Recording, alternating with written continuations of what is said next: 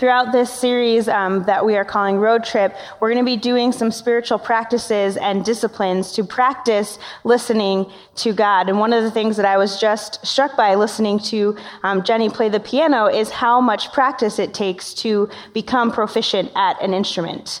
When I started taking piano lessons when I was younger, I was very bad at practicing in that I just didn't like it because I wanted to be able to do everything perfectly the first time. And if you've ever tried to play piano, you know you're not going to play it perfectly the first time. You can't look at the music. I mean, some people can look at the music and just play it perfectly. I am not that I don't have that gift. And so I would never practice. And my piano teacher, it would be very obvious. You can't trick a piano teacher into thinking that you practiced when you didn't. And I would sit there and I would pretend like I practiced, but I would get to a hard part and I would slow down to be able to do it. And he would tell me that you just have to keep going. That was his philosophy, is that even if you think you're going to mess up, you have to just keep going and keep practicing until eventually you're going to figure out how to get it right, or you're going to not figure it out and you might quit piano. Like some of us did maybe up here. But the idea is that if you keep practicing, if you keep going and you're diligent and you have that discipline, eventually it will get a little easier and eventually it will become a little bit more like second habit. You see a lot of pianists that can memorize their music and be able to do it off of muscle memory, and it's because they spent the time at the piano, with the piano, working those phrases over and over again. And so throughout this series, our hope is that we take some of these spiritual disciplines, these spiritual practices, and create kind of an internal muscle memory, that when you think about what it means to listen to God, you would have some practices in your toolbox. Throughout this series, we're just going to be bringing various ones. So this morning, we're taking a turn on a practice called Lectio Divina, which basically means that we are going to listen to Scripture and try to hear for something from God. And so we're going to take our Scripture today. It's Romans 12, 1 through 2, and it's probably some verses that if you've been around the church, you've heard it several times. And so what we're going to do this morning is we're going to hear it in 3 different versions. We're going to use 3 different translations, the NIV, the Message, and the Passage translation. And I'm going to read through one at a time slowly and leave some gap in between the times that we read them. And in that gap, what I invite you to do is to just listen. To listen for a word that stuck out in the passage or a phrase that kind of tugged on your heart differently this time. And I want you to just be open to what God may have for you in those gaps, to pull out whatever it may be from these different passages, these different translations. What is God trying to say to you this morning?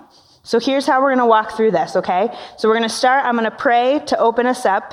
We're going to give a little bit of silence. I'm going to read the first one. We're going to give a little bit of silence. I'll read the second one, a little bit more silence. And then the third one, a little bit more silence, and then I'm going to pray at the end. So that's kind of the pathway we're going on. And what I would encourage you to do is to just get comfortable in your seat. So if you're sitting too close to somebody, or you just want to have a piece of paper out that you want to write something down, or open your hands to kind of symbolize in your body that you're open to the Holy Spirit, whatever you need to do to kind of get situated, take a second to kind of scooch away from somebody. No one's going to be offended if you scooch away from them because you want some alone time. It's totally fine. So I'm going to pray, and then we're going to begin this practice. God, we know that you are alive in our midst. We know that your Spirit is with us, God, as we read these words, as we read your word. God, would you open our hearts and our eyes and our ears to hear from you this morning? May we see you in a new way through these scriptures. Romans 12, 1 through 2. Therefore, I urge you, brothers and sisters, in view of God's mercy, to offer your bodies as a living sacrifice, holy and pleasing to God. This is your true and proper worship. Do not conform to the pattern of this world, but be transformed by the renewing of your mind. Then you will be able to test and approve what God's will is, his good, pleasing, and perfect will. Hear the words again through the message and ask for God to pull out a phrase for you. So here's what I want you to do, God helping you. Take your everyday, ordinary life, your sleeping, eating, going to work, and walking around life, and place it before God as an offering. Embracing what God does for you is the best thing you can do for him. Don't become so well adjusted to your culture that you fit into it without even thinking. Instead, fix your attention on God. You'll be changed from the inside out. Readily recognize what he wants from you and quickly respond to it.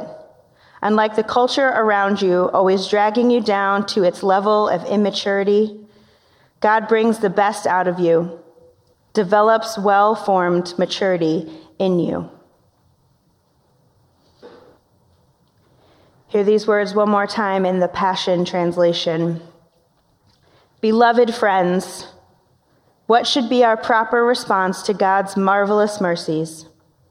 I encourage you to surrender yourselves to God to be his sacred, living sacrifices and live in holiness, experiencing all that delights his heart, for this becomes your genuine expression of worship.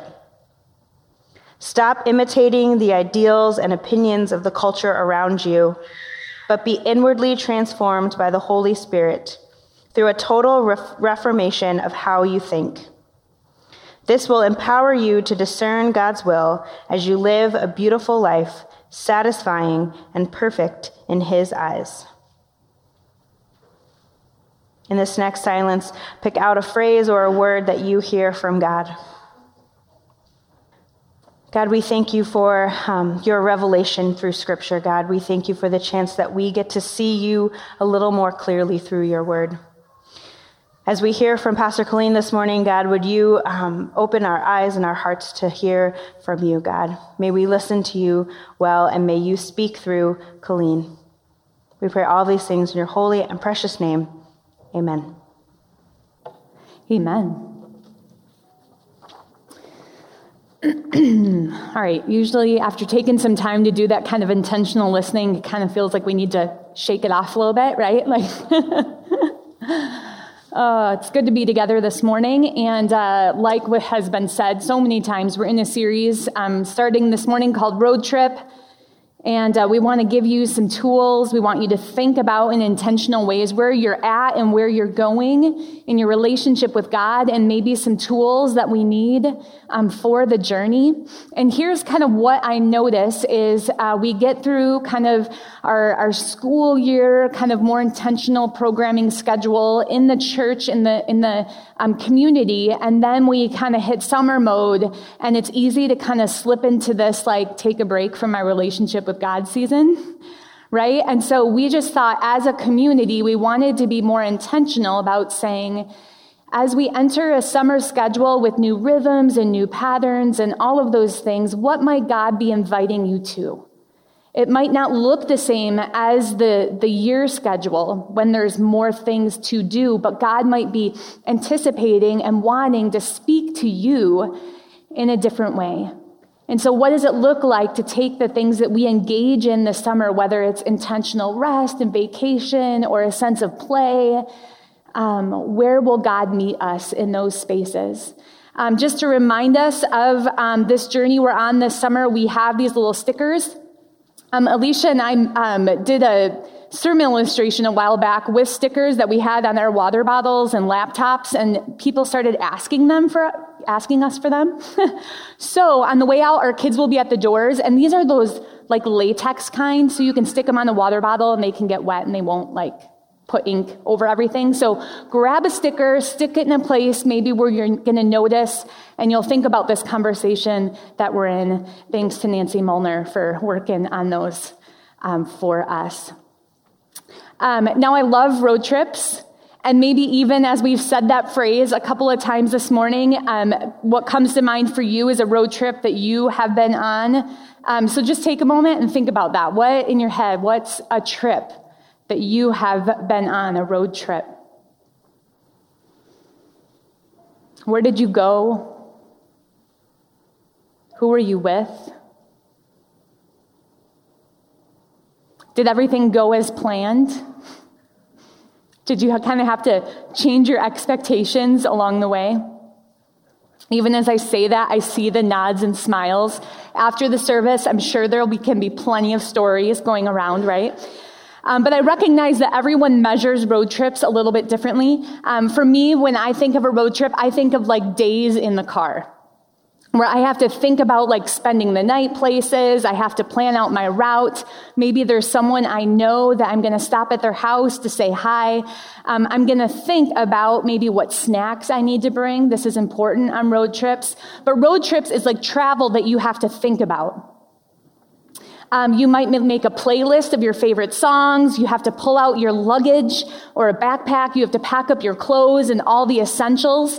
Some of you who are new parents or have young kids, you're like, I have to do that just to go to Target, right? But road trips are for the long haul in my world. And as we think about road trips as a metaphor for our spiritual formation this morning, this analogy still fits. Because in our spiritual life, we aren't just in it for a day, we aren't just in it for a week, but we are in it for a lifetime. I love Eugene Peterson's book. He has a great title that kind of defines spiritual formation. I recommend this book to you, but the title of it is called A Long Obedience in the Same Direction. A long obedience in the same direction. Isn't that good? We point our lives in the direction of our destination, and we continue to show up each and every day saying yes to God and engaging fully in the journey we're on. And so that's what this series is about. It's about recognizing that we're all in a process of spiritual formation, that we're being shaped by experiences and people and events in our lives, and we're on this journey for the long haul. Which means not expecting a quick fix or maybe seeking instant gratification isn't the reality that we operate in. Instead, we are about cultivating our lives in Jesus, and we understand that cultivating takes time. Cultivating takes patience and persistence. Cultivating something takes community. And we're on this journey not out of our own strength or purpose, but we believe this morning that God still speaks. And he has something to say to us about who we are, about what we do, and how we live our lives. This road trip is a journey of listening to God and responding to what he says, knowing that his ways are better than our own. And so whether you're 13, whether you're 33 or 73, you know that to live life is to change, right? To live life is to change. Robert Mulholland, in his foundational book called Invitation to a Journey, said, every thought we hold, every decision we make, every action we take, every emotion we allow to shape our behavior, every response we have to the world around us, every relationship we enter into, every reaction we have towards the things that surround us and impinge on our lives, all of these things, little by little, shape us into some kind of being. We acknowledge that in our deepest part of our being is our spiritual life, the core of the core of the core of who we are. And friends, I just want to share with you some points along the way in my own spiritual road trip. And as I share these, maybe some of these relate with you in your life. Maybe they'll trigger something for you to recognize that our spiritual lives are not always a straight destination, right? But they take a few twists and turns along the way. I remember growing up, I remember thinking that faith, it was about what you did. It was about what you did. It meant that you went to church, you signed up for Bible studies, you went to vacation Bible school in the summer. Get this, VBS was for 2 weeks. Bless those volunteers, right? 2 weeks. And you tried hard at being a good person. But I remember on a high school missions trip, I remember seriously questioning if this faith that was formed in a church building could have any real impact on the issues I saw playing out in the world. I remember in college, I thought faith was about experiencing God. And so I'd seek opportunities to feel close to God, and this was often through worship. And I started to find good worship was when I felt connected to God and felt connected with others. It was about a feeling. And then it was not good worship if I didn't feel connected, or if things fell flat, or if there was some sort of instrument during worship that was kind of out of tune. I didn't understand that worship flowed not from a place of performance, but it flowed out of a relationship. I remember in seminary, my faith became about head knowledge. There were classes to keep me busy. There were papers to write and meaningful conversations to have. Added to the reality of being newly married and in a full-time job to maintain, my faith kind of became lopsided. Working on my head knowledge, I started to shut out all friendships and any sort of spiritual community. It's amazing how easy that is to do in seminary. I found myself so lonely and so isolated. As a new mom, my relationship was more out of desperation and many quick starts and stops, which in retrospect is probably the time of life where I felt like I was most honest with God. Like I was paying attention to him in the midst of my day, not because that was intentional on my part, but just because there was no other choice. It was either going to happen that way or it just wasn't going to happen at all. But I didn't know where it was all going. I didn't know how that fit, if I was growing and changing or if I was just white-knuckling it to get through the day. And how we view, friends, how we view or evaluate our spiritual formation, this journey, this pathway that each of us are on in different ways and different shapes, has a lot to do with what we've been taught in the church and in our lives as important. And so just for a moment, I just want to give you a scale and think about this in a scale of 0 through 10. This is going to be really pretty, as you can tell. And so in my life, I think, man, I grew up in the church at a young age. I learned all the Bible stories, right? Like that will put me at least starting at a 5, right? And then I chose to go to a Christian college. While I was there, I led some Bible studies. And so I kind of keep going up in my knowledge and showing my love for God. I went to seminary. I studied Greek and Hebrew, right? That's got to earn me some points. And I kind of keep moving up the ladder there. But what if we started to rate our spiritual lives a little bit differently? What if we thought of it not as how informed I am, but how transformed I am? What if we started asking questions like, how do my thoughts, how do my actions resemble the thoughts and actions of Jesus? What's interesting is I start to move kind of the other way on the scale. So I think, Jesus was generous, but I cling to my stuff a lot. Jesus loved his enemies, and I kind of give them attitude and sometimes keep my distance. Jesus spoke out when he saw injustice, and I sometimes hesitate. Jesus welcomed the little children, and sometimes I see their energy and their needs and their enthusiasm as some sort of inconvenience. And this picture starts to get a little scary to deal with, so what do? We just do this. And we just focus on the information and things that we can measure, which sets up this idea, and I think falsely so, that churches become just about distributing information. We become about sermons and Bible studies and book clubs, and don't get me wrong, those things are not wrong. But the goal of the Christian life is not about more information, but the goal is about our transformation.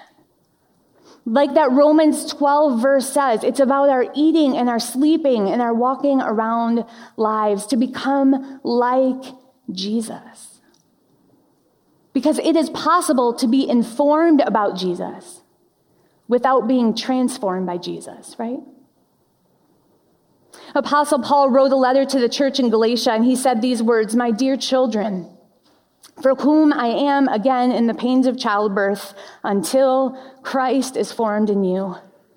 How I wish I could be with you now and change my tone because I am perplexed about you."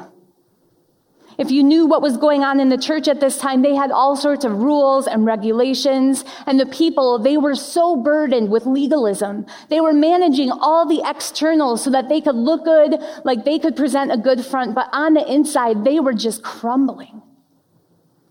And so Paul did not say to the people, you know what, until you are adequately informed about Christ, then you will be fully formed. He didn't say until you know that you can keep all the rules about Christ.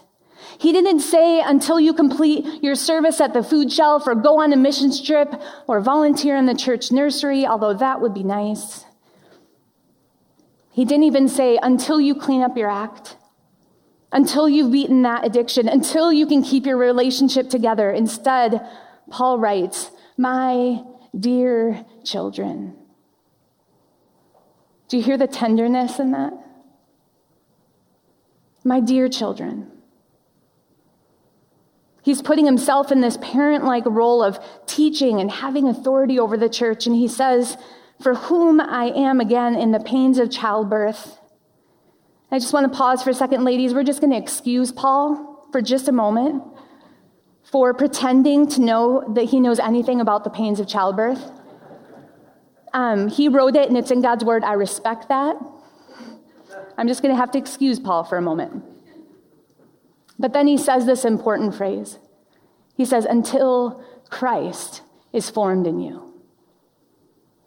Friends, that's the destination.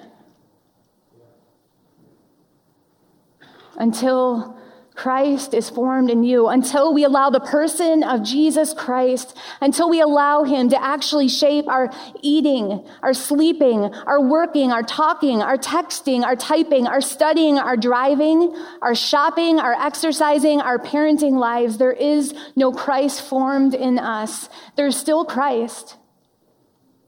Friends, he hasn't gone anywhere. He's still there. He's waiting on you. He's getting ready for you. He is available to you. He is still there.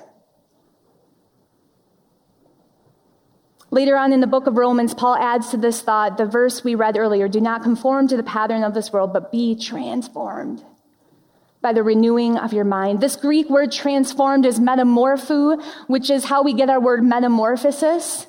Or change from being immature to mature, or from one being to another. But oftentimes where we get stuck, friends, is how does this happen? How does this process occur? What does this look like? And a man by the name of Dallas Willard, some of you have read some of his books before, he talked about spiritual formation, and he used an acronym, VIM. VIM. It's really, VIM. So VIM stands for vision. This is spiritual formation. This is how it happens. You need vision. You need intention. And you need means. You need vision, and you need intention, and you need means. So vision. Everyone needs vision. They need to know where they're going. They need to know what the destination is as we think about change in our lives. And in the church, we think that the example, the life we're trying to model our lives after is the person of Jesus. Not only do we need vision, but we need intention, right? Like we need to actually have a point of decision that we're going to engage in this process of change. We're going to commit to a direction and move forward. And then finally, we need the means. We need the way to change. We need a method to change and community that's going to support that change. But think about it this way for just a moment. These three words are kind of like a three-legged stool. You take out one of them, and the whole thing doesn't work. The whole thing doesn't work. So for example, if we don't have a vision, but we have a lot of intention, and we have the means to get there, what do we have? We have legalism, right? We have legalism. The car is packed. You've been meticulous about all the things you need to get ready and making sure you have everything you need. You've made a list. You've checked all the things off. But what happens? You have no clue where you're going. Like ready to roll, no clue. No clue where you're going. But if you have vision and you have a method, but you have no intention, then you're just stuck, right? There's no gas in the tank. You are not going anywhere. But Dallas Willard talks about this principle all the time, and he said, today in our culture, we have a lot of people who know Jesus. They're curious about Jesus. They know the vision. They have the intention. In other words, they look around the world and they know not everything is as it should be, but they don't have the means. They don't know how. Which leads to things like frustration and bitterness and resentment. Anyone see that happening in the world around us? They have the intention, but they don't know how. And they are saying things like, don't just give me a bunch of rules. Because they know that rules only manage the externals, and they know that a deeper change is needed. And they are saying things like, do I have to show up to your church, or are you willing to meet me where I'm at? Because they know that Jesus did real life, and he talked about real life with real people. And they know that if the only transformation that occurs is the person that shows up in this building, they know that we're more complex than that. They say things like, what change have you gone through, and are you willing to talk about it? Or better yet, what change are you currently in the midst of and you haven't figured out yet? Are you willing to let me see those places? If we are waiting until we're all cleaned up and shiny before we'll let others into the reality of our transformation, the difficult news is that that will never happen until we reach heaven, and then it'll be too late. The reality of a messy life that's fully devoted to Jesus is the best witness we have in our world. A friend of mine, a Christian speaker and author, Jo Saxton, said to me on a phone call a while back, and I've heard her say it a number of times since then, it always strikes me as true. She said, people don't need a perfect example, they need a living one. People don't need a perfect example, they need a living one. In closing this morning, last weekend, we had the joy of seeing our daughter Annika get confirmed. Wasn't that a great weekend at church? So much fun to hear from our students, and I've heard from you how much you appreciated hearing their stories. Excuse me for a minute. For our crew, for our family, it meant that we had family in town that were visiting us and wanted to be a part of the celebration. And on top of it, I threw a bridal shower for a cousin on Saturday. So it was like this full weekend in our house as everyone was staying with us, and you guys get the picture. And so we decided, Chris and I early on decided, Sunday morning after the services, we are just going to hit the easy button and we're going to take everyone out for kind of a lunch, a brunch buffet after the service. Everyone had been staying in their house and we did not need another opportunity to feed everyone. And so off to the restaurant it was. Now on a personal note, sometimes Sunday mornings get to be a little bit long. Those of us who lead in the services are here pretty early in the morning. And so by the end of second service, I have the opportunity sometimes to talk with people and pray for them. And then after that, my number one goal is to get food. Number one goal, service is done, let's eat. My family knows this, the staff knows this, this is the game plan. So to be honest, showing up at a restaurant and just getting a plate and walking through and getting my food, this was ideal, praise Jesus. And so hang with me here, because we finished the morning, we got our crew together and we headed to the restaurant. Reservations were made. We had thought this through. And I was tired, but food was coming, relaxing with family was coming. We were going to be all good until my lovely father-in-law wanted to look at the menu. How dare he? Really, this was not a big deal at all.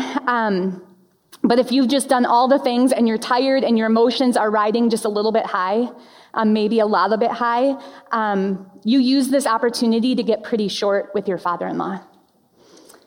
We've been married 18 years. He's not getting rid of me. And not a loud and angry short, but just the kind where, your wall goes up, your body language changes, and you just get short in your responses. And I wasn't even aware that those feelings were in me until they just started coming out left and right. And so finally, the family is sitting around the table, and we have had a 20-minute conversation about the menu, right? And I am just burning up. I am just stewing about this. And so after this conversation, we go up to finally get our lunch, and we walk by this table with this family that was also clearly celebrating something. And this little girl had on this beautiful dress, and you could tell something was going on. And she looked up at me and smiled, and so I grabbed that moment, and I bent down to her, and I said, "You look so beautiful in your dress. Are you celebrating something?" And she quickly looked at me, threw her arms up, and said, "I am celebrating being a follower of Jesus." And friends, I just crumbled. And I said, "That's so great." And I just kept walking. And I got in line behind my father-in-law, who had decided to get the buffet. And I said to him, I am so sorry. I said, I had expectations that I didn't communicate. I just had the light just shine on my sin. And we just laughed about it. He was so good-natured, and we laughed, and we filled our plates, and all was well, and that could have been the end of the story. But last Sunday, we walked, and we left the restaurant, and we got a phone call that his only sibling, his brother, had passed away unexpectedly out in Denver. And I'm so grateful that God used that moment in my life, in the buffet line, to remedy my relationship with my father-in-law. I'm so glad he made me aware of my bad attitude and my behavior and moved me to clear things up, because I was able to then love my father-in-law fully and comfort him and spend the day listening to him talk about his brother and spend time in prayer for my husband's aunt and the rest of the family as they dealt with this unexpected loss. And friends, it is just a reminder to me that our spiritual formation is for something. It's for something. That these moments of growth that we choose to engage in our formation, these moments are for our good and for God's glory. But we have to choose to engage them. We have to choose to use rhythms in our life to start paying attention to what God wants to do, so that when we notice them, that we'll show up and do the work and then watch God get the glory. Amen? Let's pray. Father God, we thank you for who you are. We thank you that you invite us into relationship. But Father, that is just the launching point. That is just the starting point for what you long to do in our lives. Father, forgive us when we get lazy. Forgive us when we don't notice. But Father, by the power of your Holy Spirit, would you use everyday moments? Would you use everyday opportunities to just draw us deeper in our relationship with you, so that we will be more effective at telling the story of the grace and good news of Jesus Christ. We thank you for who you are. We're thankful that you meet us in these places. In your name,